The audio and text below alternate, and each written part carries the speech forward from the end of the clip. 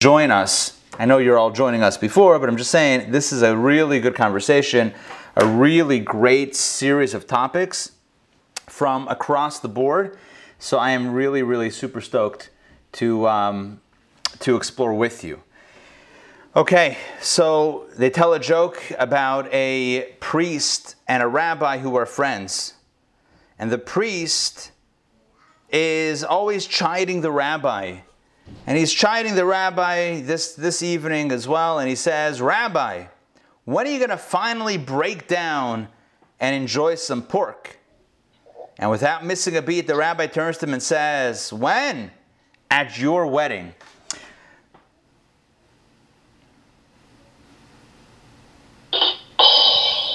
All right, now it's an official joke. We got the room. Thank you, Jerry.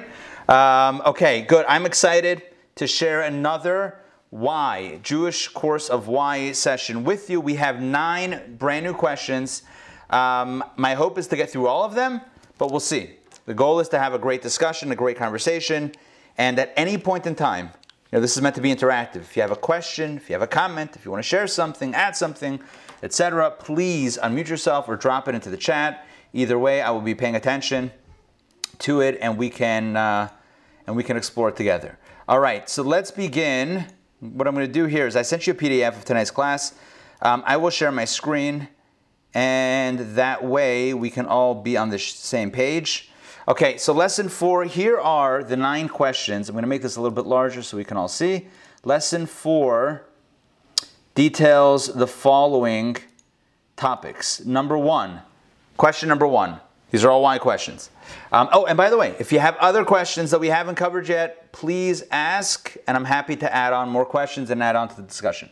Okay, question number 1. Why doesn't Judaism seek converts? Number 2, why does the Torah say that the Jews are the chosen people? Isn't that racist? Number 3, why do we believe that we have free choice if God always knew how we would choose? Number 4, why does the Torah permit slavery? Number 5, why does Jewish law obsess over details? Number 6, why is it permitted to have sexual relations on Shabbat? I'll explain that question when we get there. Number 7, why does the Bible refer to sexual relations as knowing? Quote, knowing. 8, why aren't vegan foods and restaurants kosher by default? And number 9, why do we say l'chaim as a drinking salutation? So, these are the 9 questions. It spans the range: Jewish history, Jewish literacy. We talk about halacha, Jewish law, and of course Jewish custom and practice. So we have philosophy, we have practice, we have l'chaims. Everything goes tonight, and I'm excited to study this with you and to explore this with you. Okay, so question number 1, let's put question number 1 on the table. I'm going to stop sharing so I can speak to you directly. We'll get to the text in a moment. Okay, the first question is, why doesn't Judaism seek converts? Now, you might be wondering if that's indeed the case. I believe we spoke about this maybe even last week. We spoke about the idea of conversion. We spoke about, either last week or the week before, about converting out of the Jewish faith, correct? Remember that conversation? Okay, good. So tonight, we're going to talk about converting into the Jewish faith. Here's the important idea. And I know I mentioned this when we had this conversation, but we're going to elaborate on it right now. When it comes to conversion, the Jewish way is to discourage conversion. And the reason is because conversion is considered to be a pretty serious deal.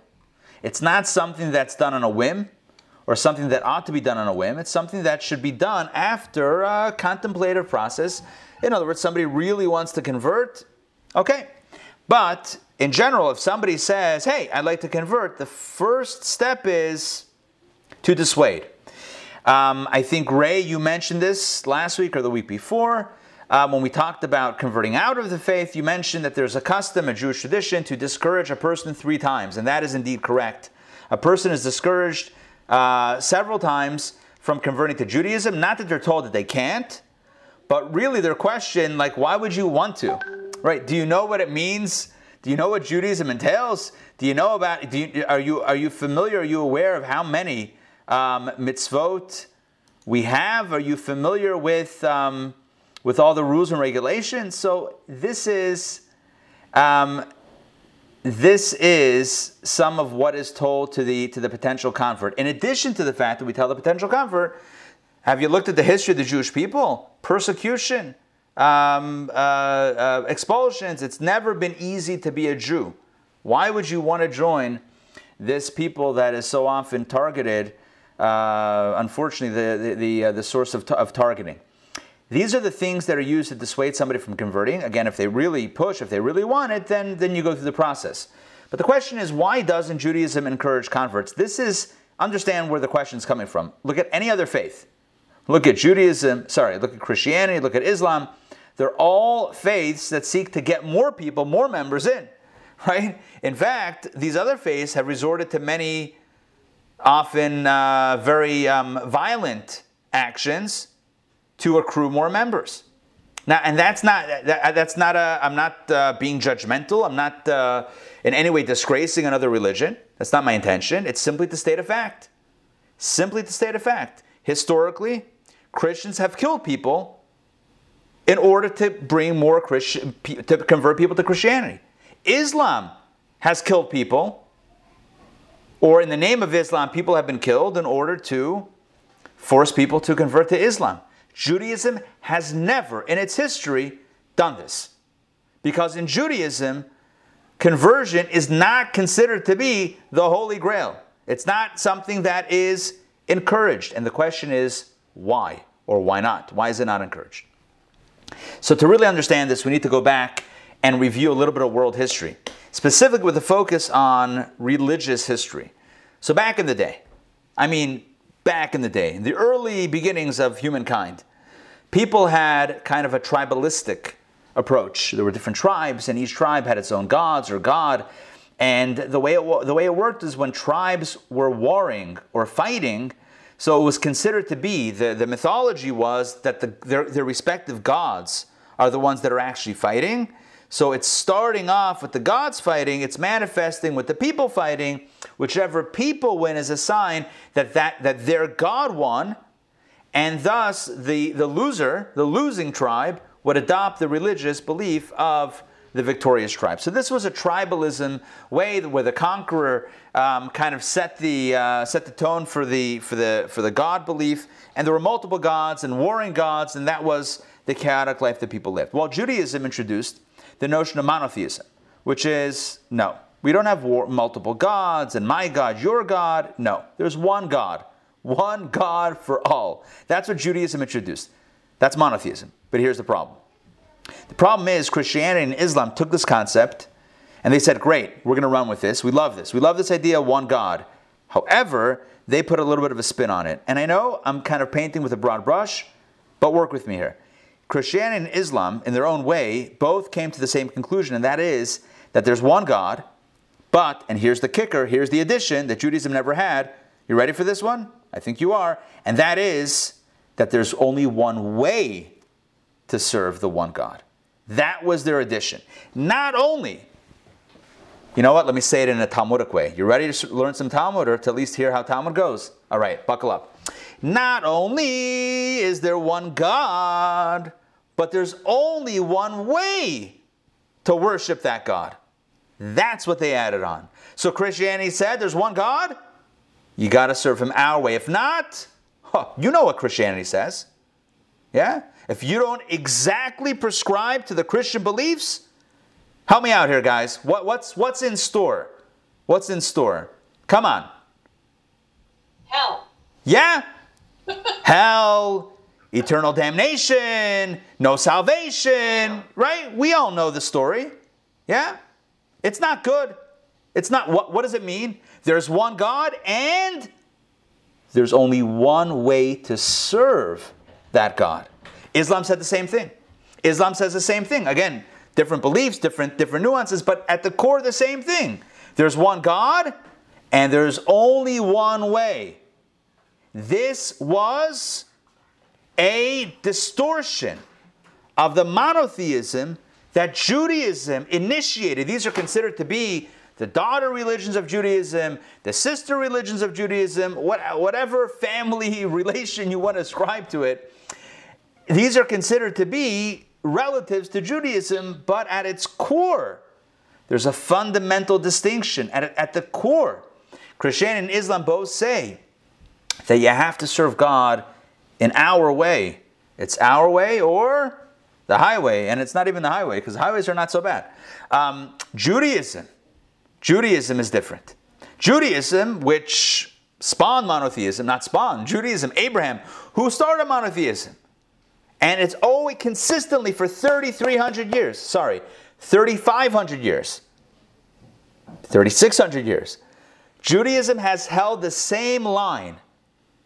And that is, there's only one God, but, and here's where it's different, there are many ways to serve God.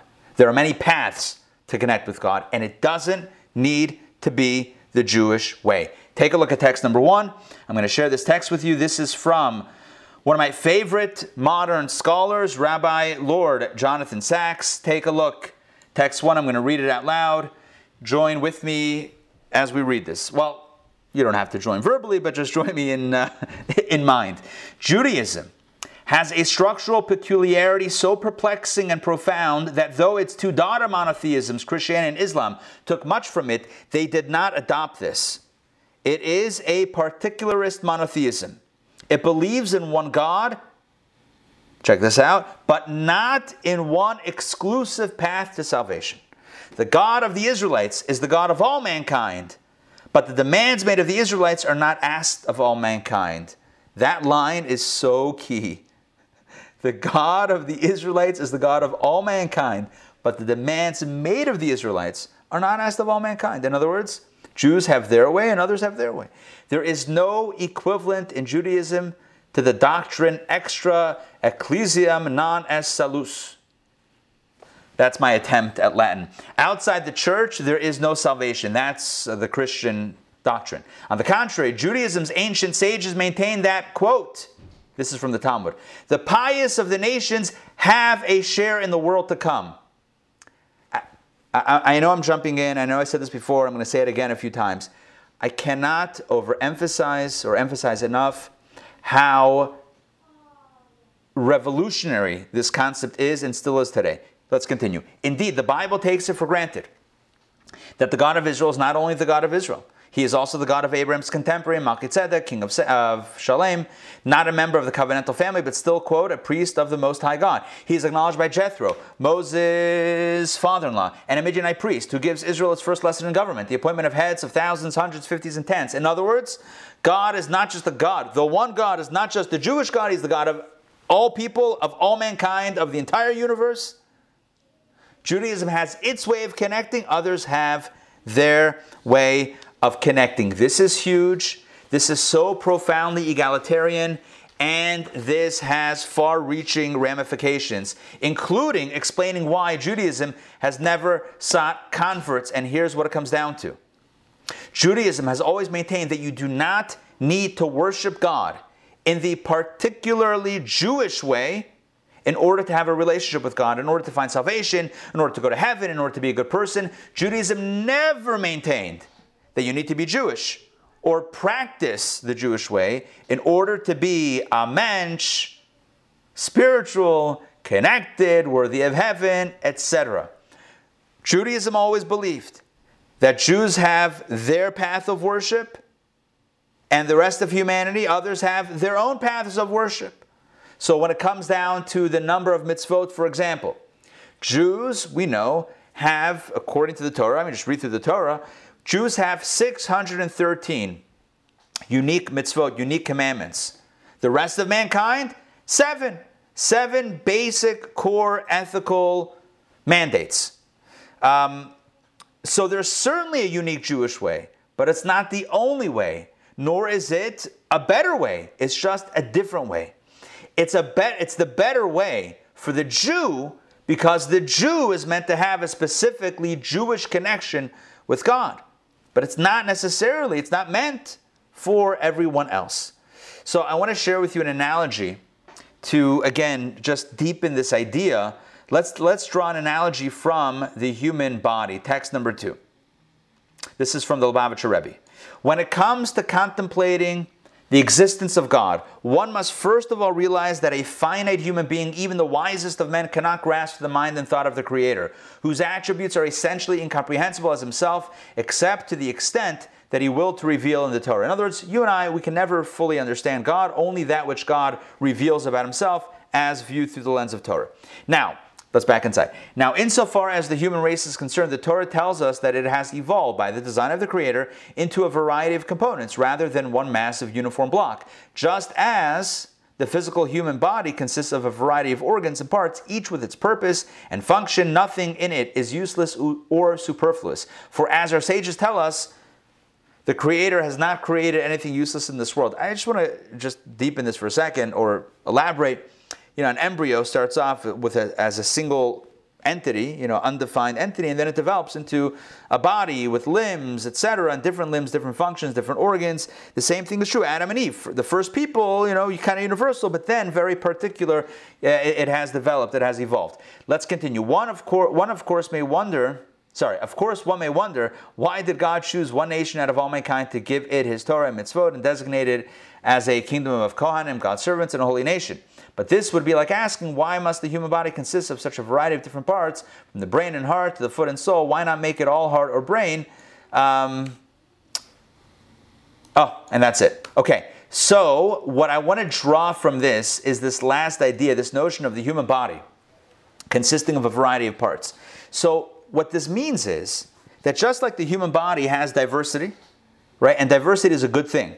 Imagine if a body had only heart everywhere, right? A heart here, a heart there, a heart there, a heart there, nothing else. That's not a functioning person. Only a brain, not a functioning person. Only feet, not a functioning person. It's a variety of limbs and organs that comprises a human body. The same thing is true with the universe. The same thing is true with humanity. God created different people, different nations, different faiths, different paths. And the message is God loves the diversity. God loves this composite that is like the human body with different organs, different limbs. So is one better than the other? No. Are they different than each other? Absolutely. And herein we get to the same point I made last week regarding gender roles, etc. in Judaism. Here's the point. Equality does not equal sameness. Equality means honoring diversity and appreciating the unique gifts that the other, not you, the other is bringing to the table. I mean, appreciate your own gifts also, but the ability to appreciate also the gifts and the uniqueness that the other one has that's not like you. For someone to say, I only value you, you only count if you drop everything that you love and you be like me, then I accept you. That's not called acceptance. Are you with me? If someone tells you you need to change everything about yourself, you need to lose your beliefs. You have to lose your loves. You have to lose your dislikes. You have to lose everything about yourself. You have to copy me, and only then do you have value. Only then do I love you. Only then do you count. That's a toxic relationship. Run the other way. If somebody ever tells you that, you can quote me, tell them that's not acceptance, that's not love, that's not tolerance, that's nothing, that's ego. So, Judaism has never maintained that to be a good person, you have to be Jewish. Judaism has never maintained that in order to go to heaven, you have to be Jewish. Judaism has never maintained that in order to have a relationship with God, you have to be Jewish. Judaism says God, there's only one God, and God is big enough to connect with a diverse spectrum of human beings and faiths, etc. That is why Judaism has never pushed for conversion. Why would Judaism push for conversion? You are fine, Judaism would say to the other person that's asking about conversion, you are fine the way you are. You can connect with God as you are. You can I mean, not like we're living to go to heaven. I mean, we should be enjoying the moment now. But you can go to heaven as you are, right? There's no flaw. There's nothing wrong. As opposed to other faiths that have said, unless you believe like us, you're fundamentally flawed. You're fundamentally eternally damned, etc. Judaism never felt like that. Well, it makes sense that Judaism never pushed for conversion. Why would they? Why would we? All right. Questions? Yes, Alan. I always introduce myself as the errant Catholic, but I'm still at least nominally that. And a couple of things, sort of in somewhat of a disjointed way, is that I agree with you, not that that's necessary for you to be accurate, but I agree with you that historically Christianity has used force, threat, or the actuality of threats of death, to force converts, which of course is antithetical to the whole concept of a conversion. But a couple of things. One, and I say even, the Catholic Church, which made that, I'm not aware of that the Protestant Church ever did that, but the Catholic Church now says that what you said of Christianity is no longer required. In other words, and I hearken back to, is it Rabbi Steinberg? Is that the book I read? No, yeah, the Rabbi Steinberg book, which I think is one of the best books I've ever read, who goes through the entire spectrum of Judaism, talks about the good life. And he doesn't mean a Ferrari in the driveway. He means being a good person for your life. And I think it's a wonderful concept. And but the church today would say that these are my words, not the Catholic Church's word. If you live a good life, and I guess probably believe in God, the monotheistic God, you will go to heaven. That's great. I would say that's great progress, because as a Jew, I would say that we know our history, and we know our history very well. There have been incredible amounts. I mean, this is a longer conversation. Historically, the amount of expulsions and pogroms and just the incredible persecution, and even the notion of Jews for Jesus, which is the newest twist. You understand what that twist is? Jews for Jesus. It's when they realize that you can't squeeze the Judaism out of a Jew by force. So it's like, aha, you can still be a Jew and believe in Jesus. Boom. So we're now going to make it nice and friendly. That was the latest twist of the 20th century. After they realized that after 2,000 years of trying, it's not going to work. You can kill us, you can burn us, you can do whatever you want. We're not giving it up. By the way, I'm not aiming this intensity to you. This is just, I'm very passionate about this. After the church realized that they can't schlep it out of us, they can't force it out of us, they said, aha, let's come up with a name, let's come up with an angle that will make it safe. In other words, so you'll still be a Jew, but you'll be for Jesus, and even though that makes no sense, it's like vegetarians for meat, the whole thing doesn't make sense. Nonetheless, let's mash it up, and hopefully people won't realize. I mean, this is where we're at right now. So if the church, I haven't been keeping up, if the church today, if its position is that you don't need to be Christian, you don't need to be Catholic, you don't need to believe in Jesus, you don't need to accept the New Testament, you don't need to, if their position is you don't need to do anything like we do or believe, and you can still be a good person and we still love you and there's no strings attached. If that's where the church is today, kol hakavod, which means more power to it, and I'm very happy to hear that, and I consider that to be incredible progress. Yeah, I would agree. Yeah, no, and it's a wonderfully, and I will say, honestly, what I will say is, once again, here's an example of Jewish values slowly taking root and having an impact on others and the rest of society. The Jewish perspective, live and let live, or worship and let worship, hopefully, right, is finally pervading populist thought. If that's the case, I'm, as they say, I'm over the moon. I'm thrilled. By the way, it's important to remember this. And here's a line, like a bumper sticker line. We believe in one God who made many people, a diverse number of people. And we don't believe that we create God in our image, because all of us are just particular. We're just one.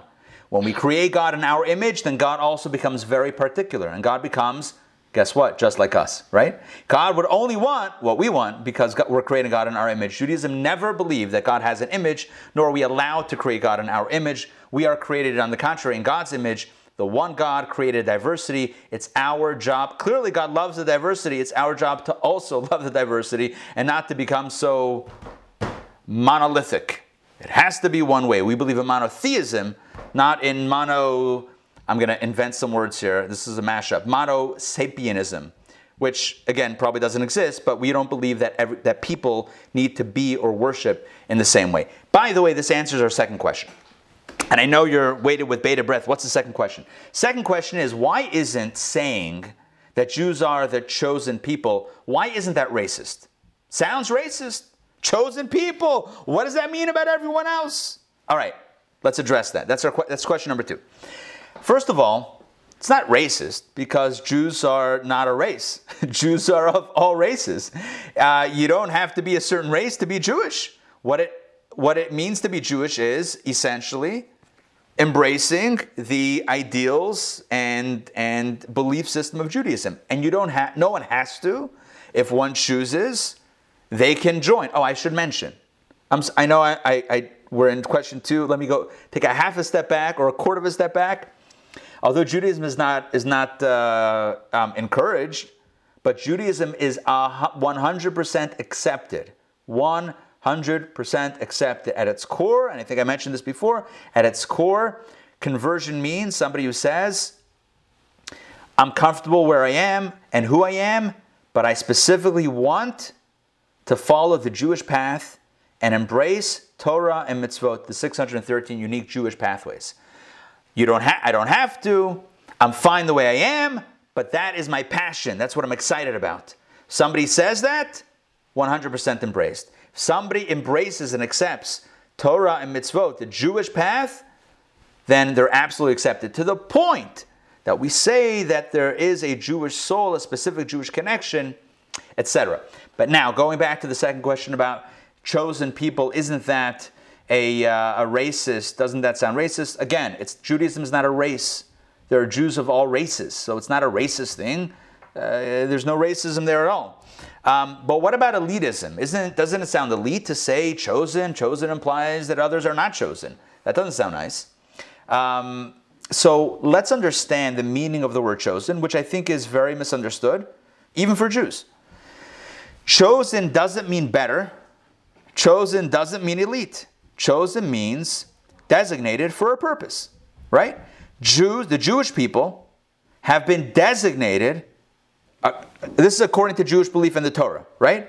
So Judaism believes what the Torah says, that God chose the Jewish people to have a unique set of obligations, i.e., 613 instead of 7.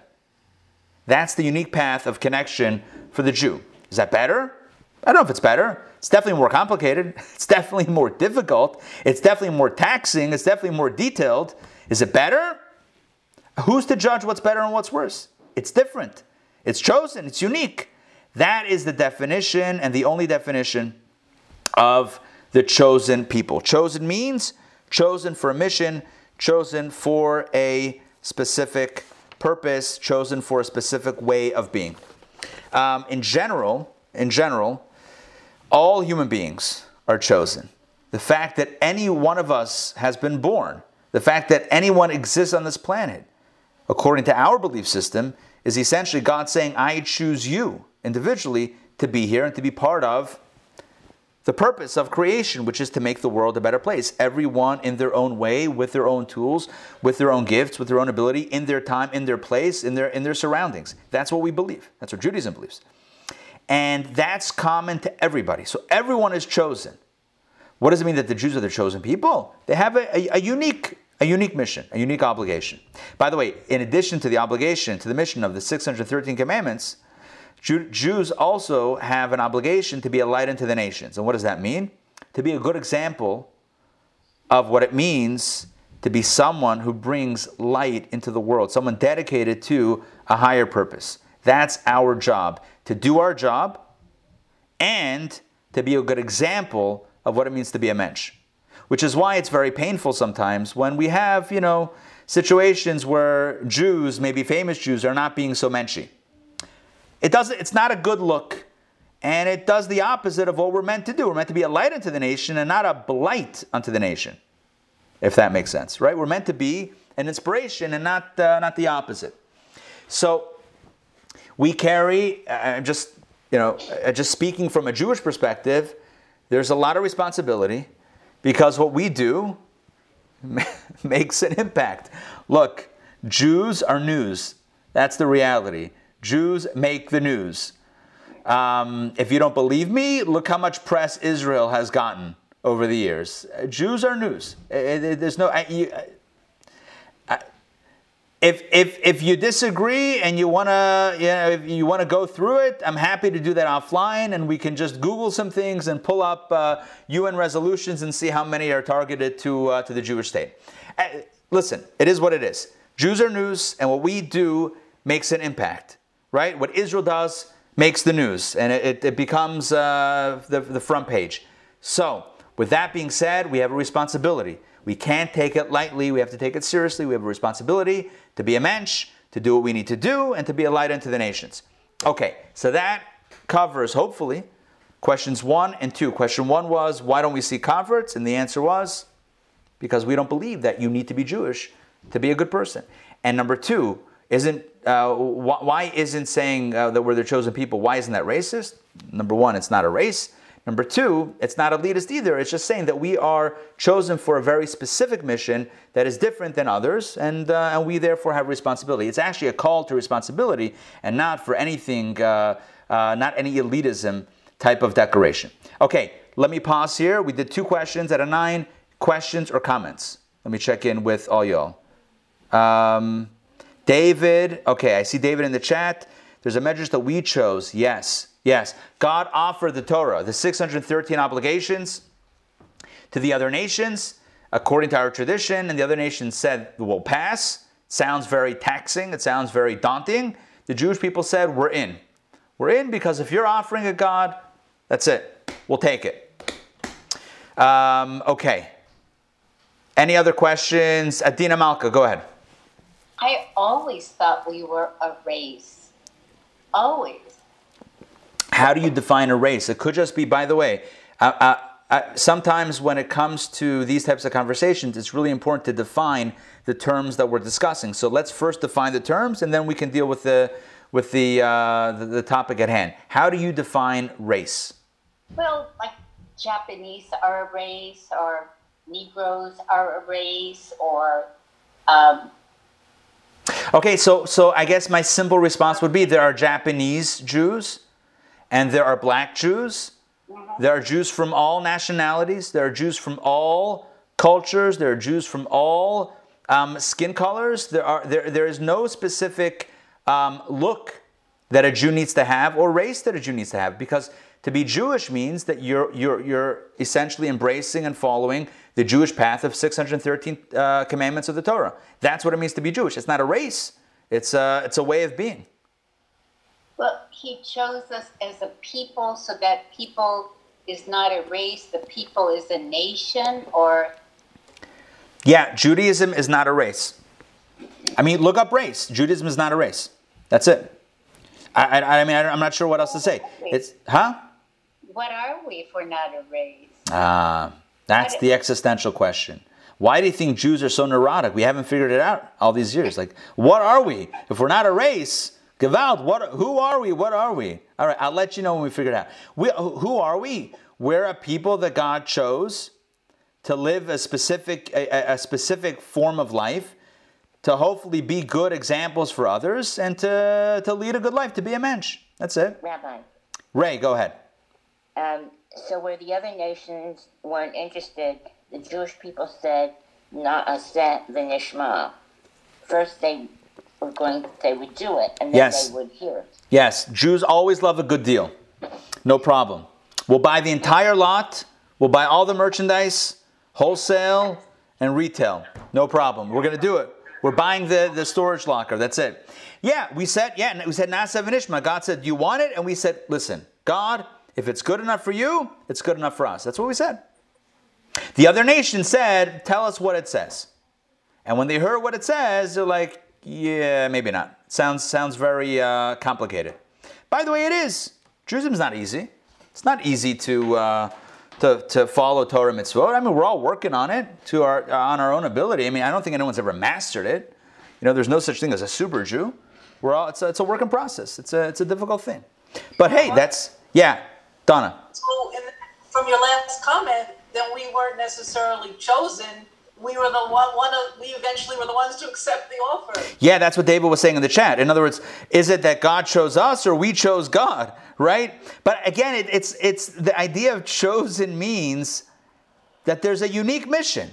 That's what chosen really means. Chosen means there's a unique mission. Is it better? I don't know. It's unique. It's different. Is different better? I don't know. Everyone's different in their own way, and we have our own difference. That's what it means. It doesn't mean there's no elitism. Alan, go ahead. A quick thing, two things. One, and I really fault Christianity for this, is that I did not remotely recognize the connection between Judaism in the Old Testament and Christianity in the New until I was reading the part that I could understand of the prayer book and going to the synagogue with Deborah. And the reason for that, I mean, if you ask most Christians, why do we have the Old Testament in the Bible, you can't get a coherent answer out of any of it, as far as I could ever heard.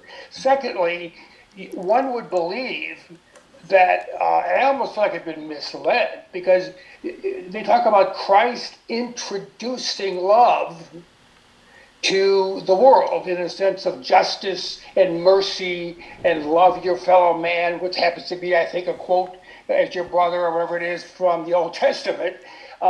But you'd think to talk to most Christians, and they believe this, it isn't like they made a choice, that came through Christ. Well, obviously it didn't. I'm reading along in the prayer book in the left margin there. I can remember the page, and it talks about on the left page that was the concept of Judaism.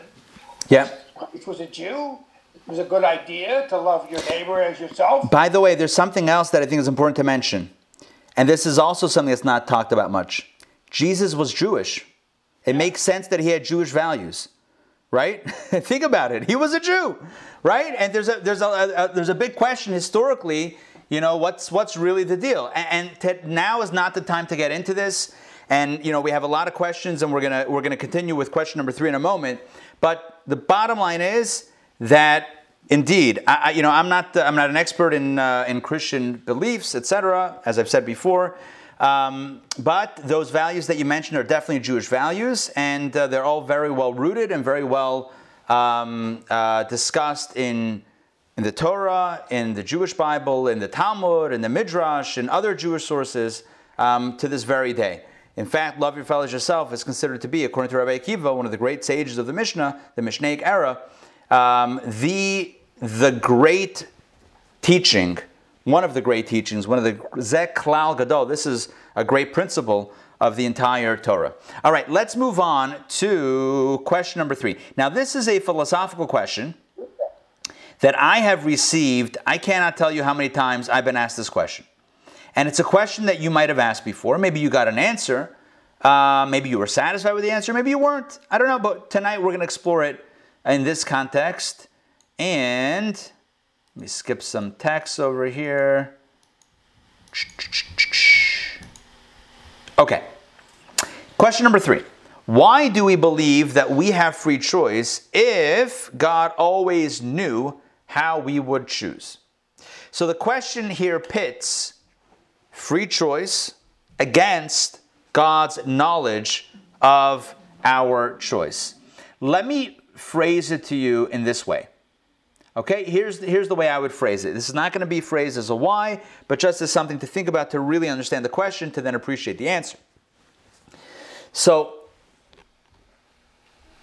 I'll ask you a question. Do you believe that you have free choice, free will, the freedom to choose in any moment what you will do? Yes? Yeah? Okay, I mean, in normative circumstances, again, I mean, somebody could come up with a scenario where they're being forced at gunpoint, God forbid.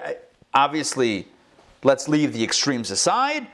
In most normative situations, you're faced with a choice. Do you have the choice? Yes. By the way, this is not just something that we know anecdotally from our own experience in our own life, which I would hope we know that.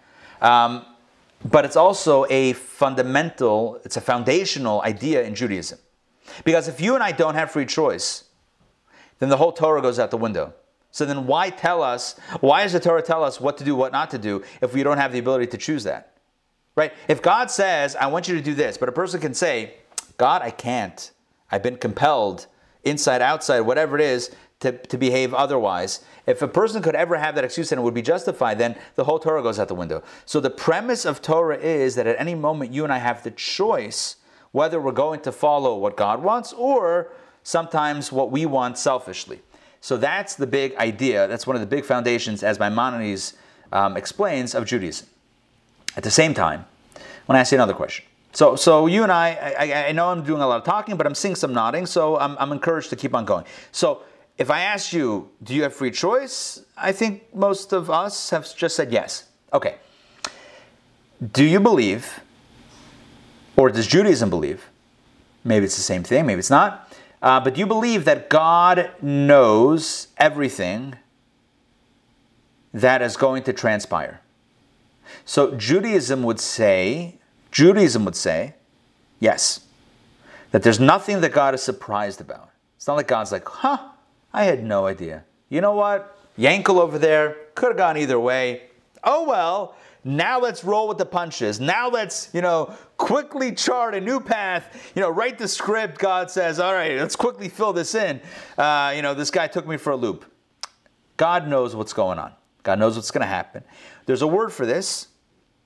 We call this omniscience, the all-knowing reality of God. God is all-knowing, God is all-powerful, God is all-loving. All right, different values of God, but this all-knowing value means that God knows. Nothing is catching God by surprise.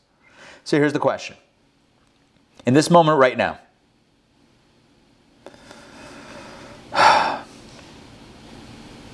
let's say I give you a choice, right? And there's obviously a third choice, which is to do none of the above. But let's just say I give you a choice. Either raise your right hand or your left hand. Okay, you could choose. You can freely choose. I am not compelling you, either right or left. It's up to you. In fact, in Zoom, who even knows which is the right and which is the left? I don't know if this is a mirror or this. Who knows? This is my right, by the way. I'm not sure how that looks to you, but either way. So if I told you you can lift, two options, right or left hand, it's up to you. Okay. So do you have a choice? Yes. Absolutely, yes. Anyone compelling you? No. In this moment right now, is anyone forcing you right or left? No. Does God know what you're going to do? Yes. So how do you have a choice? If God knows that you're going to pick up your right hand, so then you can't lift your left hand. Are you with me in the question? It hurts the brain a little bit to think about this, right? So a person might think, wait a second, so I have free choice, but God knows, so I'm going to do the opposite, but then God would know that, and then you start screaming inside your brain, what's going on? I can't get out of this. I'm stuck. I'm compelled. God knows I can't do otherwise. There is no freedom of choice. It's a farce. So that's where we're at. That's the question. Is freedom of choice real? If it's real, how does God know? If God knows, how do we choose? If we choose, how does God know? Yeah. That's how the question goes. So there are many forms of this question. I framed it in one way. The way I framed it to you right now is the way that I've been asked at least 100 times by people from the community. how do we have freedom of choice if God knows what we're going to do? If God knows what we're going to do, then can we really choose otherwise? And if we choose otherwise, then God didn't know, but we can't say that, so we're stuck. The question as phrased like this has a very beautiful answer. There are other ways to phrase the question, by the way, which make it more complicated to answer, but we're not doing that tonight. We're going to go with the normative way of asking the question and a down the middle perspective to answer it. So the first thing we need to do in addressing this very, very heavy question is recognizing that the opposite of choice, okay, I'm going to ask you this, and I'm not going to tell you this. Okay, if choice is a word, which it is, and it's a concept, which it is, what's the antonym? What's the opposite of choice? What's the opposite of choice? Give me a word, one word, that's the opposite of choice, or the freedom to choose. Huh? Obligation. What else? Force. Good, force. The word I'm thinking is compulsion, right? There's choice, and if you don't have choice, that means you were compelled. There's compulsion. So either choice or compulsion. Okay. So understand this, that knowledge does not equal compulsion. The fact that someone knows something does not mean that it's forced. I'll give you an example. I know that when you take an egg on planet Earth, when you take an egg and you drop it on your kitchen, in your kitchen, I know what's going to happen. What's going to happen? Again, unmute yourself. Help me out here. What's going to happen if I drop if I drop the egg on my kitchen floor? The dog will eat it. It's going to, right, exactly. It's going to fall, it's going to crack, and it's going to make a mess. Okay, I know it's going to happen. Does my knowledge create gravity? Does my knowledge of gravity create it? Does my knowledge of an egg falling and cracking create that scenario? Does my knowledge make it to be? No. No, my mind doesn't make it to be. It is, and therefore I know. And in fact, I'm not giving you a random example. It happened tonight. One of my kids was making eggs and had 2 eggs on the kitchen table. 2 eggs. And then was moving some stuff around. And within moments, I was in the kitchen, the other side of the kitchen. I heard, ksh, ksh, 2 eggs fell.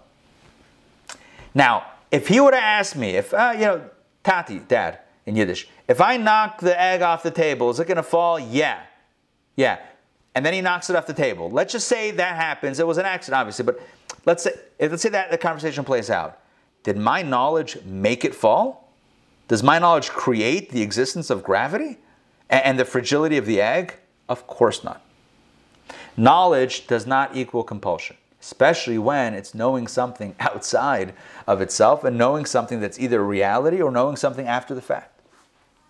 So here's what we need to know. And that is that God is above time. I'm going to add another layer to this response. God is above time. See, this is something that we can't fully wrap our heads around because we're so stuck in time that we can't really imagine what it's like to be outside of time. Even when we imagine time travel, science fiction, time travel, Back to the Future, whatever, it's still stuck within the limitations of time. Even when we, in our own imagination, break out of time, we're still stuck in time. We're still bound by elements of time's structure because it's hard to imagine something that's so outside the box that it's not at all in any sort of experience. But here's what we believe in. Here's what Judaism teaches. That God, who is the creator, God is not bound by the rules of creation. God is not bound by the sandbox that he created, by the square that he put us inside. I know Earth is round, but right, you get what I'm saying. God is not bound by the limitations that he created and imposed upon us, which means that God is not limited to a time and a structure of time that is linear. In fact, Kabbalah teaches us, Jewish mystical teachings, that time is a creation that was created for the purpose of creating the world. In fact, the first thing that's created is time and space. And where do we find the creation of time? In the beginning. The first word of the Torah is Bereshit, in the beginning. What does that mean? When you say the word beginning, what does that imply? Time. Beginning implies a beginning of something that is going to stretch out and have a next step. So in the beginning, God created a beginning. In other words, God created the notion of time. But before that, there's no time. Time is timeless. And not in the sense of good art and music or novel, but God is timeless in that past, present, and future exist simultaneous within God's experience. Now, what does that mean? What does that look like? How does that feel? I don't know.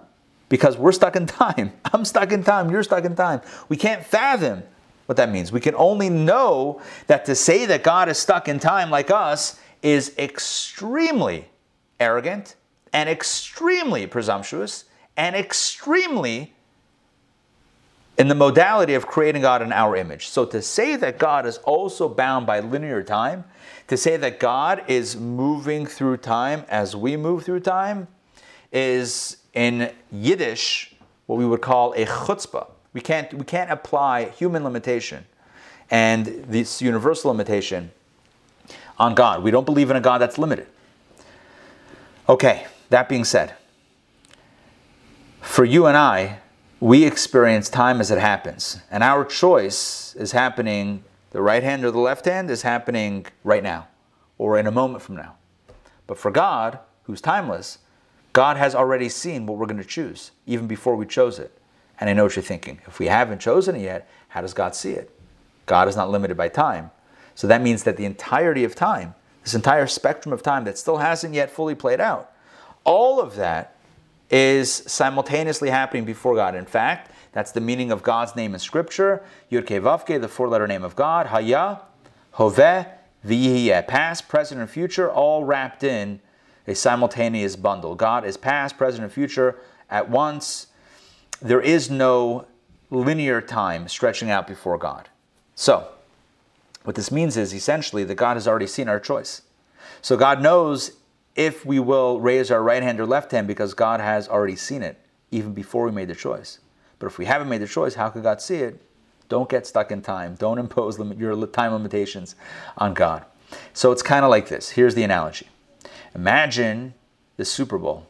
Imagine you're watching the Super Bowl and you can predict with 100% accuracy every single play that transpires. Every run play, every pass play, every audible, every touchdown, every safety or sack, every interception. You can predict play by play exactly what's going to happen. And the person you're watching the game with is blown away. They think you're a prophet. But the reason that you know this is because what you're watching is a videotape of the game that already played yesterday, because you're watching the Super Bowl on the Monday after the Super Bowl. So you have the benefit of knowing what already happened. When you call the play, it's going to be a reverse. It's going to be a touchdown. It's going to be a field goal. Yeah, interception. When you call the play, you're not making it happen. You're not wishing it into existence. You're just recalling what already has transpired. In a similar way, God is always standing above and outside the structure of time, and therefore God is always privy to what we have chosen or what we will choose, because God has already seen what we have chosen. Does that make sense? In a nonsensical way, kind of, does that make sense? I hope it makes sense. And let me share this text with you where you can see this written out.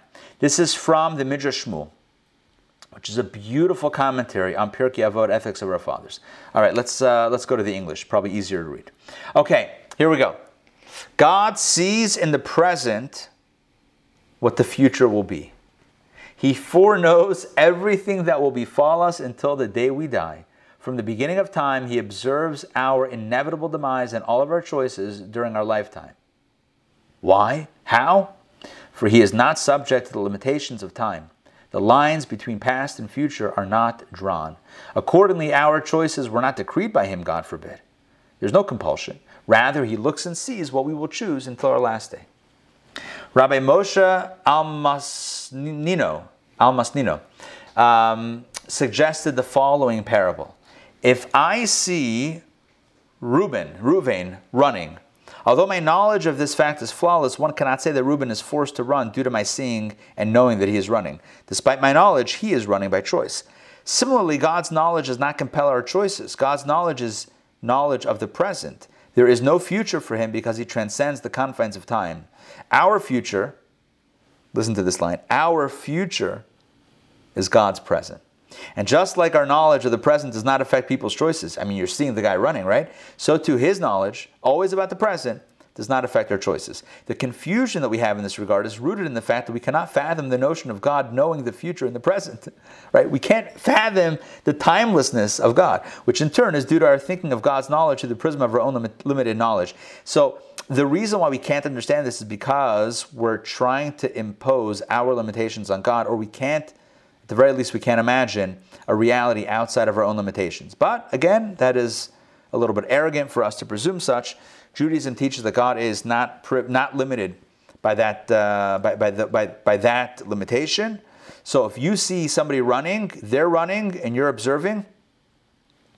Therefore, so in a similar way, God sees what we choose. Great question. Question coming in is, why doesn't? Hold on, it just disappeared. Question is, why doesn't God make everyone do the right thing? Oh, that is, if only, right? Oh, that would be the greatest gift. The reason is because in the long term it wouldn't be the greatest gift. God wants us to choose the right thing. Adina Malka, you have the PDF. God wants us to choose to do what's right on our own. That's why we have choice in the first place. So you're asking, so why choice in the first place? Just make it happen. God already has beings that follow orders like that. They're called angels. Angels they're doing the right thing. There's no choice. There's no messing up. It's all perfection. It's all wonderful. But God wanted a realm, God wanted a realm where there are creatures, namely human beings, who have their absolute own choice, for better or for worse. Because then and only then will the choices be meaningful. I'll give you an example. In a relationship, if you compel someone to be with you, if you compel someone, I'm not going to give you the scenario how that's possible, but if you compel someone to love you, is it real love? It's not real love. It's not a real relationship. If you force someone in a relationship, if you force someone to be with you, it's not a relationship. That's not being with. A real relationship is one that comes with the person's free choice. No one, at the end of the day, I can't say no one, but a healthy human being doesn't want someone to love them because they made them love them. How does that make you feel if the other person only loves you because you made them love you? Right? It feels good to be loved by that person's choice.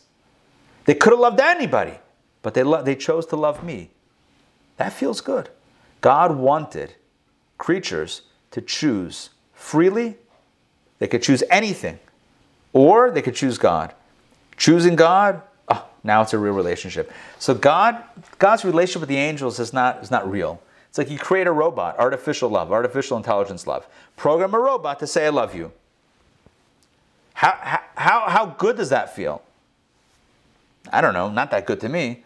I can't imagine how that would feel good to anybody. But knowing that a person could choose anything, anyone, but they chose to love me, they chose to love you, that's pretty incredible. So God gives us free choice so that we will choose God and the Torah and the mitzvot, to choose to do the right thing. But with real choice comes real power, and we don't get it right often. Sometimes. Let's be nice. Sometimes we don't get it right. God has patience, and hopefully we get it right. And life is like an Etch-a-Sketch. Sometimes we can clear the deck, clear the mess. Remember the Etch-a-Sketch, right? You shake it up and it's clear again. We have Yom Kippur, Day of Atonement. We have times and moments in which we can clean the slate and start again. Okay, so that's with free choice. Does that make sense? Any questions on free choice?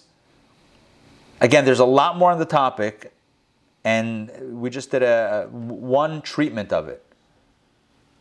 Going once, going twice. I'm giving you free choice. You can ask, you cannot ask. You see? All right. Let's move on to question number 4. This is a very interesting question. I'm going to pull it up on the screen. Question number 4 has to do with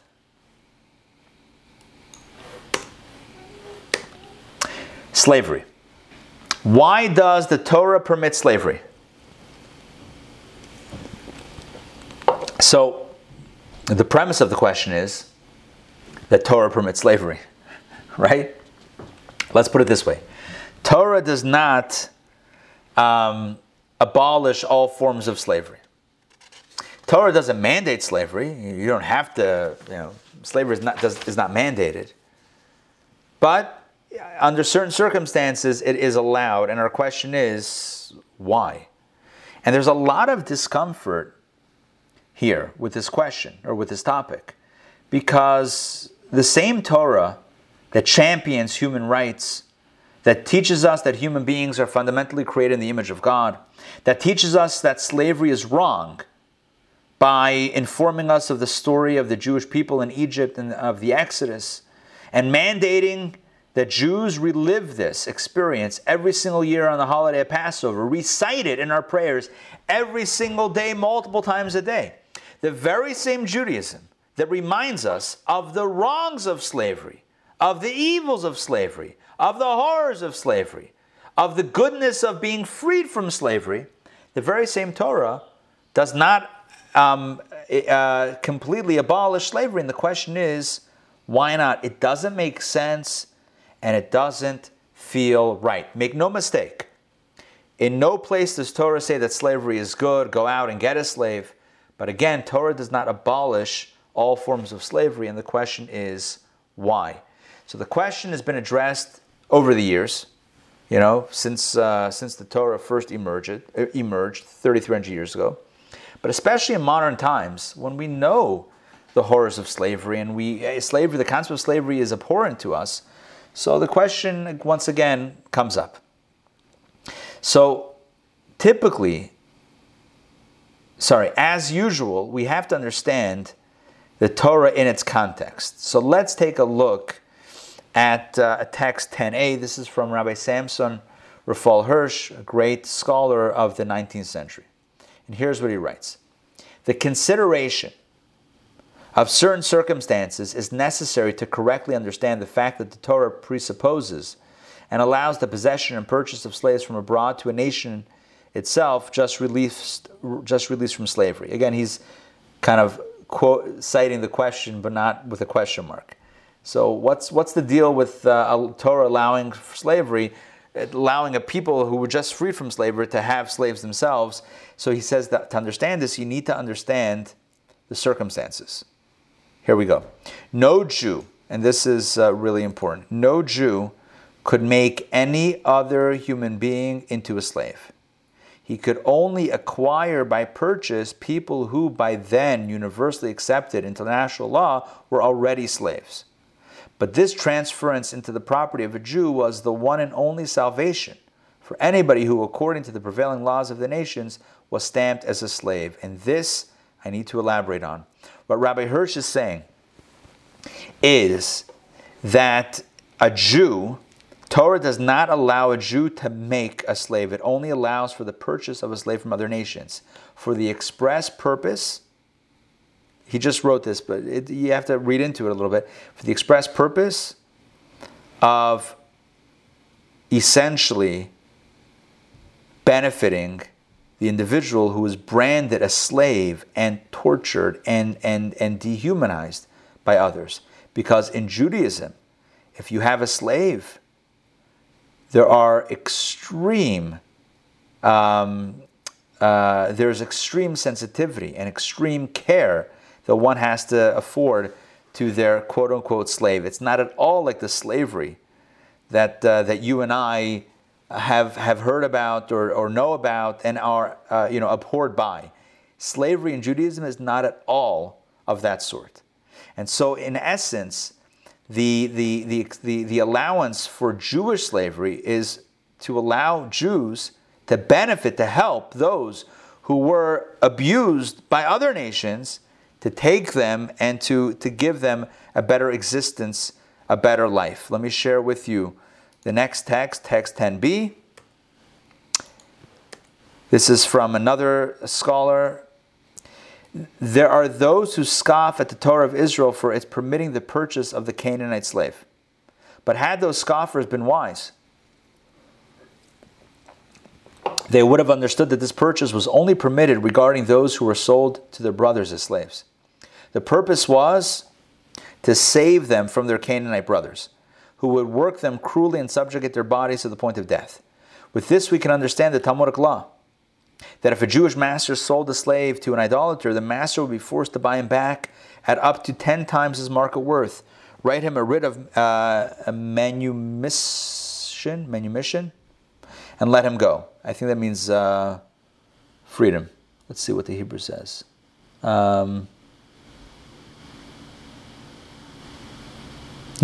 Freedom, basically emancipation. The Torah of Israel did not permit even the servitude of a Canaanite without setting many strict limitations for the benefit of he who had been sold into lifelong bodily servitude, having fallen to the hands of his Canaanite brothers. This saved him from abusive domination of his body and soul and transferred him to the hands of Israel, who would treat him kindly and compassionately. So listen to this. And here's a documented fact. Look it up. There is no documented case in all of Jewish history of Jews mistreating slaves. Not once, not one instance, not one recording in history of any people, of any individual, of any nation that Jews enslaved and abused and harmed, etc. Never happened and never could happen. Why? Because in Jewish law, if you own a slave, you have to treat that person with dignity, with respect, with love and care and compassion. Yes, they might work for you, but you treat them with a high level of care and compassion. And this is the Torah's way of helping people, individuals who are enslaved in cruel conditions, to help move them out from that place and move them into a better place. I love how that Rabbi, text 10b, how he calls the Canaanites consistently our brothers, right?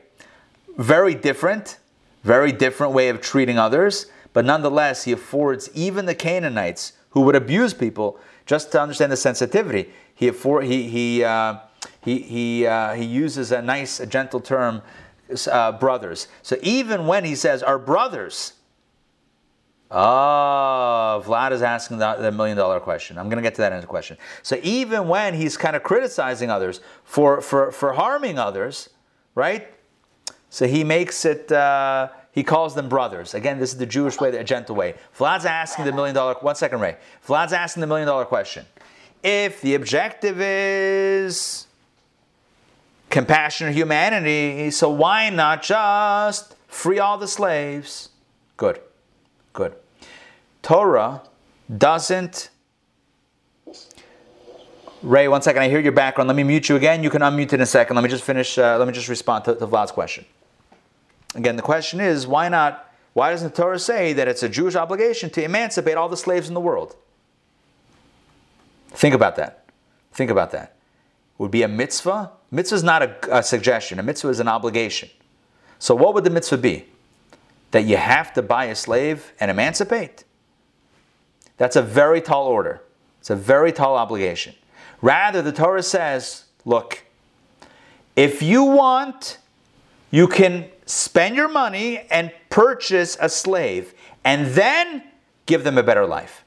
But to mandate that you have to purchase a slave and then free them, that's a very tall order. And Torah is speaking to human beings who, at the end of the day, have some self-interest. So look, let me at least get a worker out of it. Not someone to abuse, God forbid, but at least someone who can help out, around. And they have to be fed and to be taken care of, etc. And there's a time for emancipation, for them to build their own family, as Torah describes, after a certain number of years, etc., or under other conditions. But the point is that kind of the Torah works with us. The Torah, it's kind of like this. The Torah tells us what the ideal is. The ideal is, we know the ideal. Human beings, all human beings, created in the divine image, slavery is abhorrent. So that we know. So on our own, you and I should work to free everybody from horrific conditions. Okay, that doesn't need to be mandated. That should be self-understood, and we need to be working toward that. And we are. We have been. Jews and others alike. The Torah just says, if you buy a slave, you have to give them a better life. A life that's really not slavery. Give them a better life. Why doesn't the Torah say emancipate everyone? Again, that would be a very difficult, be a very hard obligation. Be a lot of money and a lot of work. But at the same time, I think Torah does say that. Torah does tell us what we're meant to do. Just says.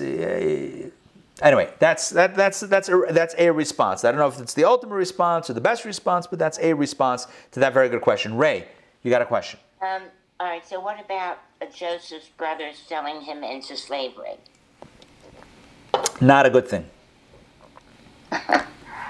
What can I say? Not a good thing. I would say a terrible thing.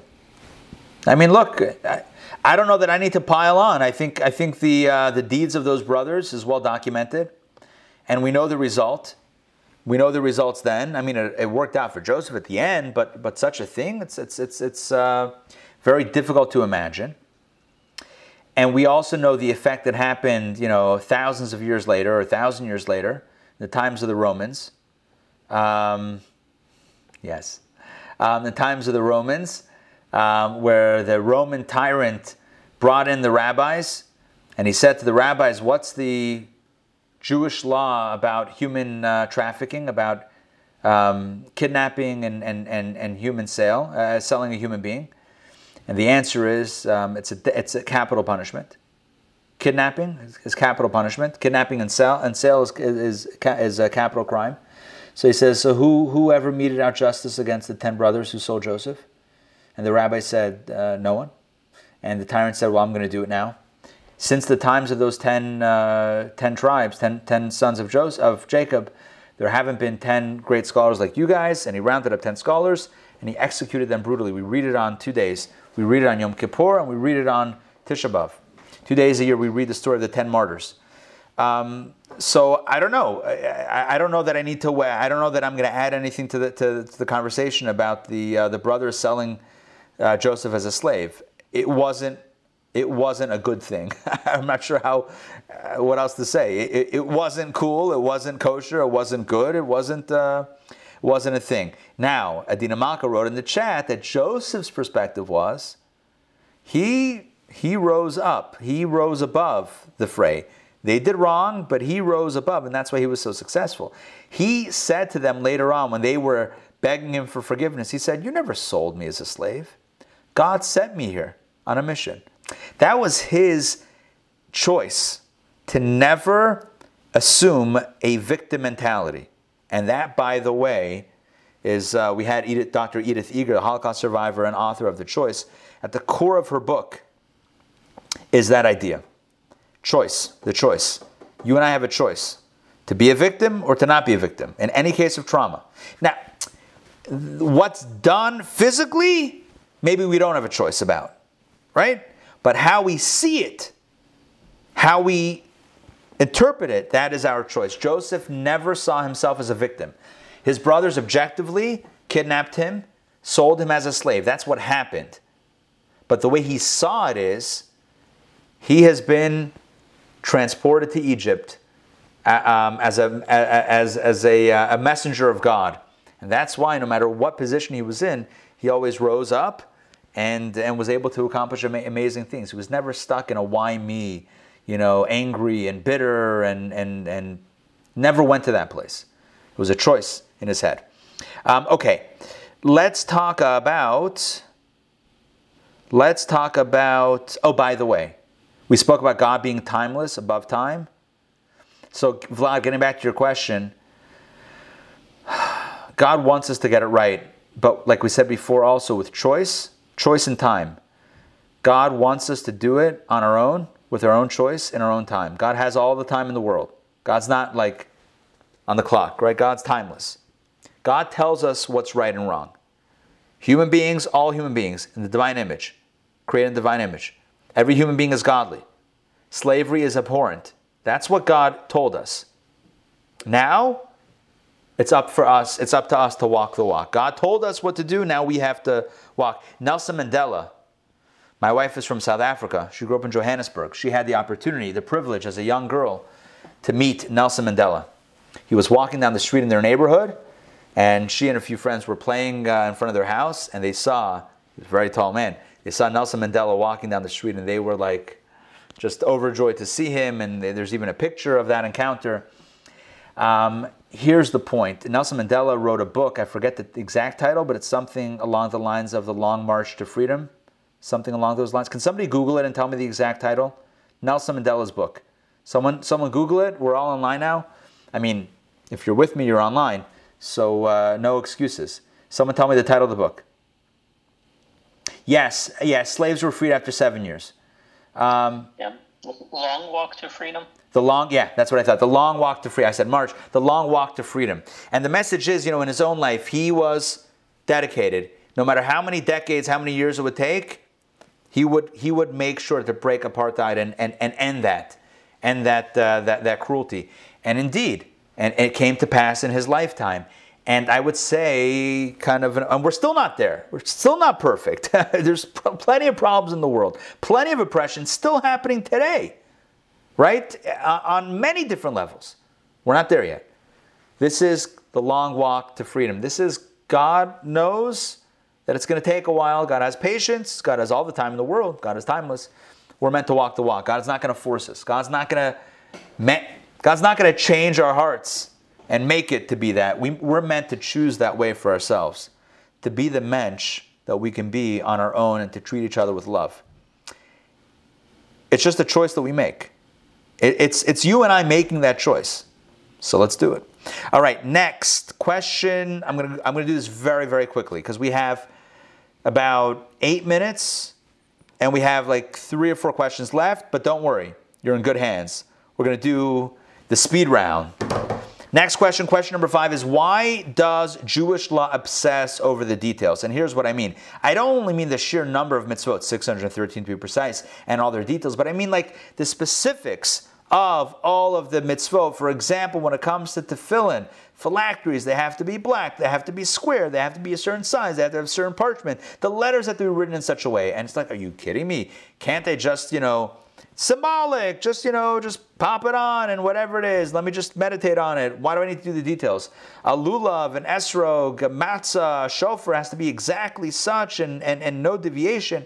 The sounds have to sound like this and not like that. Why is the Torah, why is Judaism, why is maybe God obsessed about all the details? Mariana, welcome. And I have a beautiful text that I want to share with you that I think you'll appreciate. Text 13.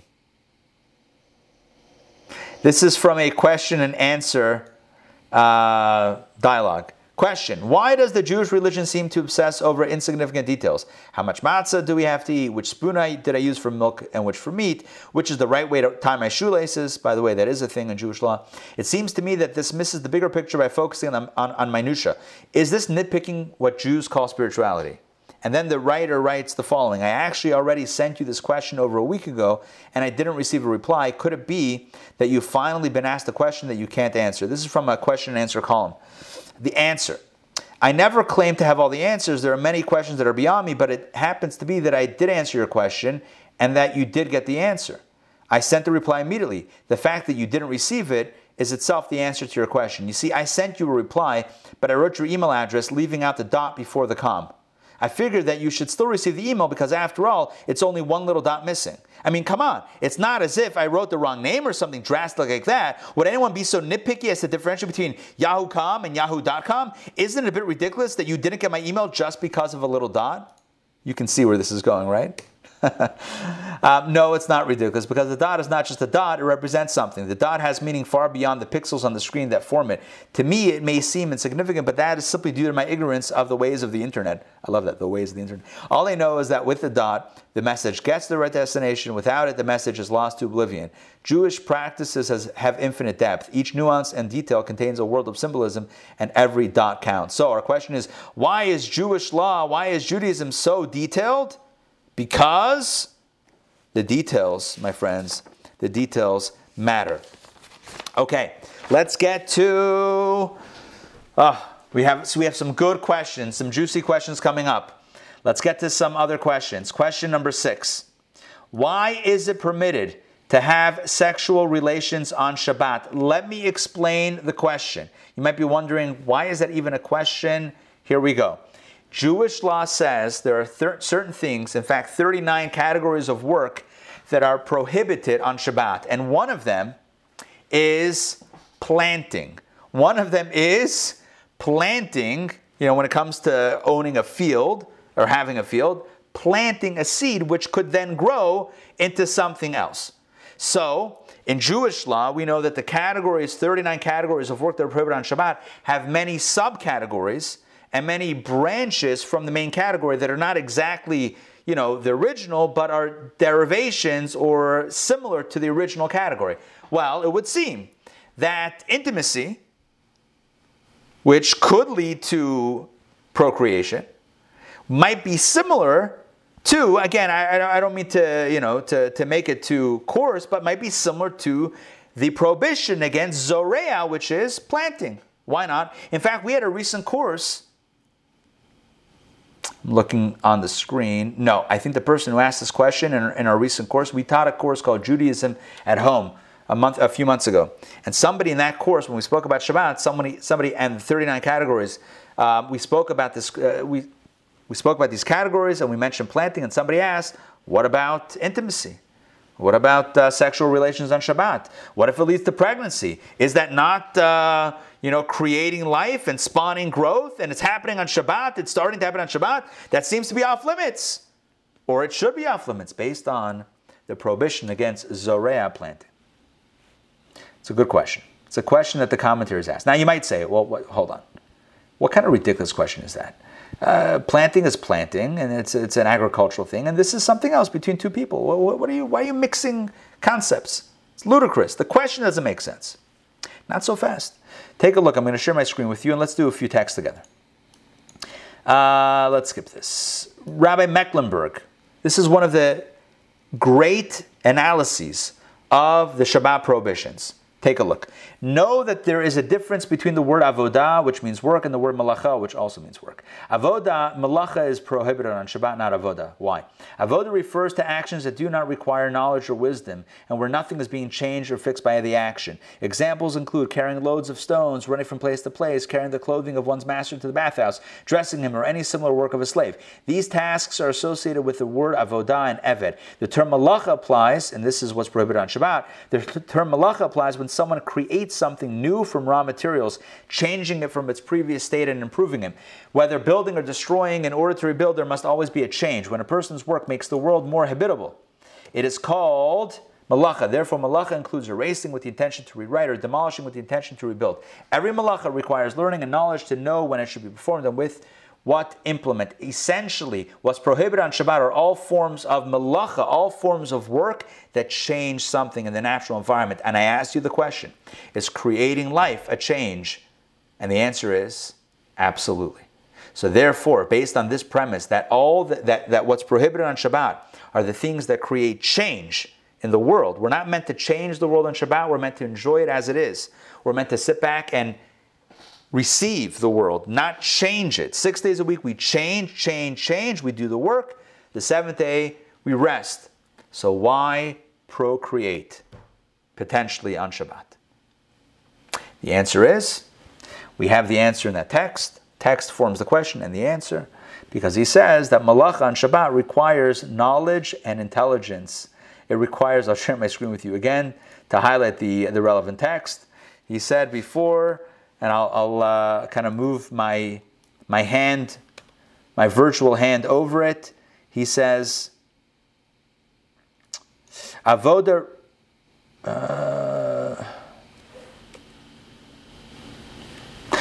right here. Every malacha, prohibited Shabbat work, requires learning and knowledge to know when it should be performed and with what implement. In other words, requires skill and training. And the reality is, our sages tell us that, or I don't think you need our sages to tell us this, but they point out that the act of procreation is not something that is unique to human intelligence. It's something that all animals figure out. So it doesn't require any specific, intelligence or skill. It's something that is more natural and biological, and therefore it is not considered malacha. It's not considered prohibited work on Shabbat. Anyway, that's regarding this question. So again, because it's not unique to human intelligence as opposed to farming, which is unique to human intelligence, I've never seen animals farm. I know there's something called Animal Farm, but I've never seen animals farm. I've seen The Far Side. Remember The Far Side? Those comics? Those cartoons? Yeah? Remember The Far Side? I love The Far Side. So the animals are always watching the humans. It's always like flipping things around. Fine. But in our world, I've never seen, a bunch of goats plow a field and lay down the seeds and cultivate it. Never happened. But have animals procreated? Yeah. So there you go. It doesn't require unique human intelligence. Therefore, it's not malacha. Therefore, it's not prohibited on Shabbat. And therefore, it's available. By the way, there is even more so, there is a special mitzvah on Shabbat to engage in intimacy Friday night. It's considered to be a very appropriate time. So it's not prohibited. On the contrary, it is. It's a mitzvah. Which leads us to the next question.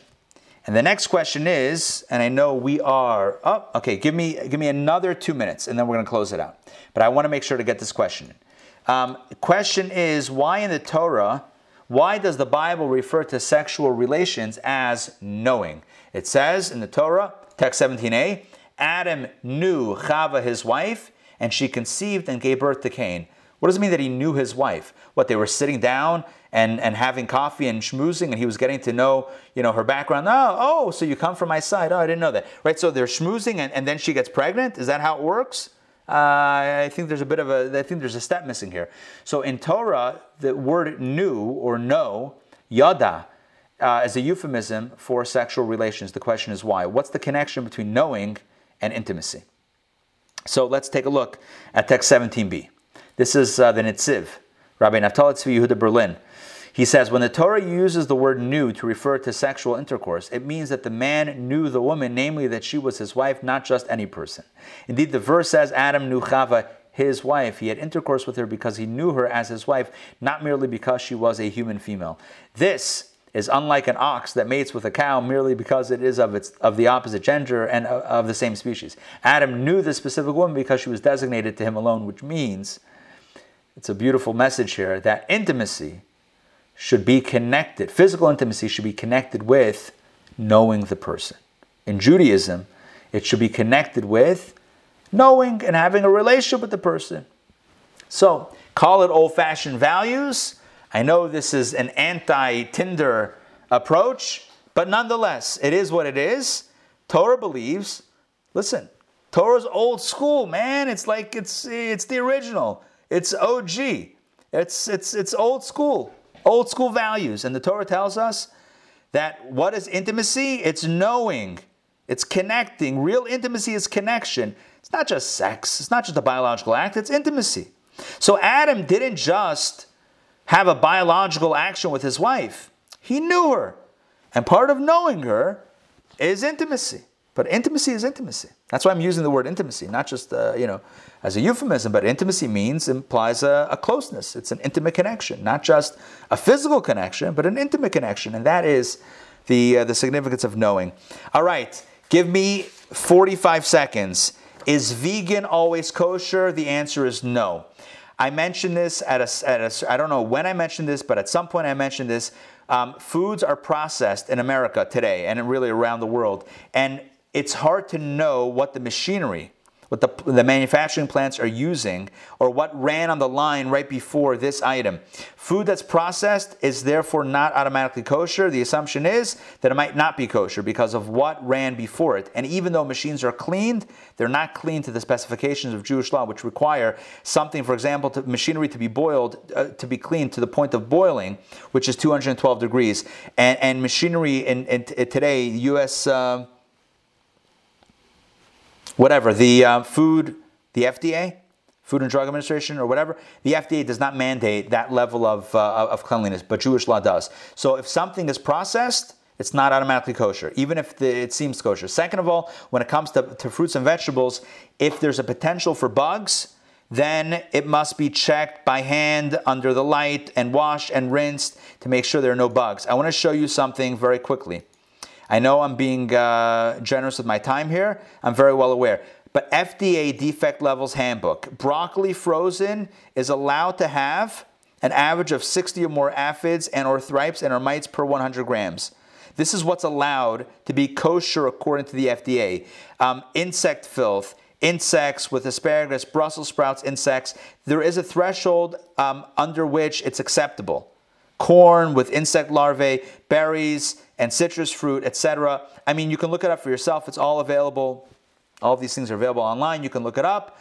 But basically, these amount of bugs are kosher according to the FDA, but not kosher. Not even the most minute amount is kosher in Jewish law. Therefore, in a kosher restaurant, if you go behind into the kitchen in a kosher restaurant, if it's kosher, not vegan, if it's kosher, you will see a rabbi or somebody that's a kosher individual who is standing back there in the kitchen examining every single leaf of lettuce and checking and eliminating all the bugs and making sure everything that comes out of the kitchen is bug-free. That's a major work in a kosher restaurant. And in a vegan restaurant, it's not up to that level of scrutiny. Now, if you want to take a salad from your vegan restaurant and start checking every piece, it might be difficult once it's chopped up and it might be impossible, but maybe. But the point is that vegan is not automatically kosher. Finally, why do we say l'chaim? The answer is, this is the final question, the answer is because too often in history, the drinking of l'chaim led to negative circumstances. Adam and Eve, according to one tradition, drank wine and then sinned. The tree of knowledge was actually a vineyard and they drank the wine from it, and that was their sin. Noah got negative incident with wine. He got drunk and debased himself. Lot, also Abraham's nephew, got debased with wine. The bottom line is some mishaps happened and have happened, continue to have happened with l'chaim. So number one, you don't have to drink l'chaim. Number two, if you do drink something, it has to be with the intention that it should be l'chaim only for life and not for anything negative, and of course in a responsible fashion. So that's a little bit of insight into the toast, l'chaim. We don't drink without saying l'chaim to remind us that this should be a healthy experience and not in any way a negative experience, which is something that every human being needs to be careful about. All right, that's it. I think we got through all 9 questions. It took me a little bit longer than the time that we've had. Thank you for staying with me. I appreciate it. Join me next week, same bat time, same bat channel. Next week, we are going to look at holidays, food, clothing, the chicken and egg dilemma, and much, much more. I want to mention that we have our annual dinner coming up. We have a very unique concept. We are going to have a catered dinner brought to your house on the day of the dinner. You will have a catered dinner delivered to your house, and then we have an online program. If you're wondering what I'm talking about, every year we have a celebration of Jewish life and learning in Town Jewish Academy, celebrating Torah study and Judaism in general and Jewish inspiration. It's a very inspiring program. We have this year a cantor. It's going to be an online virtual program, a live cantor from South Africa. We have our keynote address, a rabbi and scholar from England who will be speaking. So we have an international all-star group of a lineup for the actual dinner program, plus locally catered dinner delivered to your house. Join us, and of course the proceeds help support Jewish learning, adult Jewish education that we do here at In-Town Jewish Academy in Atlanta and beyond. So please join us for that. More information can be found on intownjewishacademy.org. Look for the gala dinner information. All right, that's all the news that's fit to print. Thank you again. I'll stay on for the next few minutes or so in case anybody has questions. Otherwise, Laila Tov, it's great to see you. Any questions? Any questions?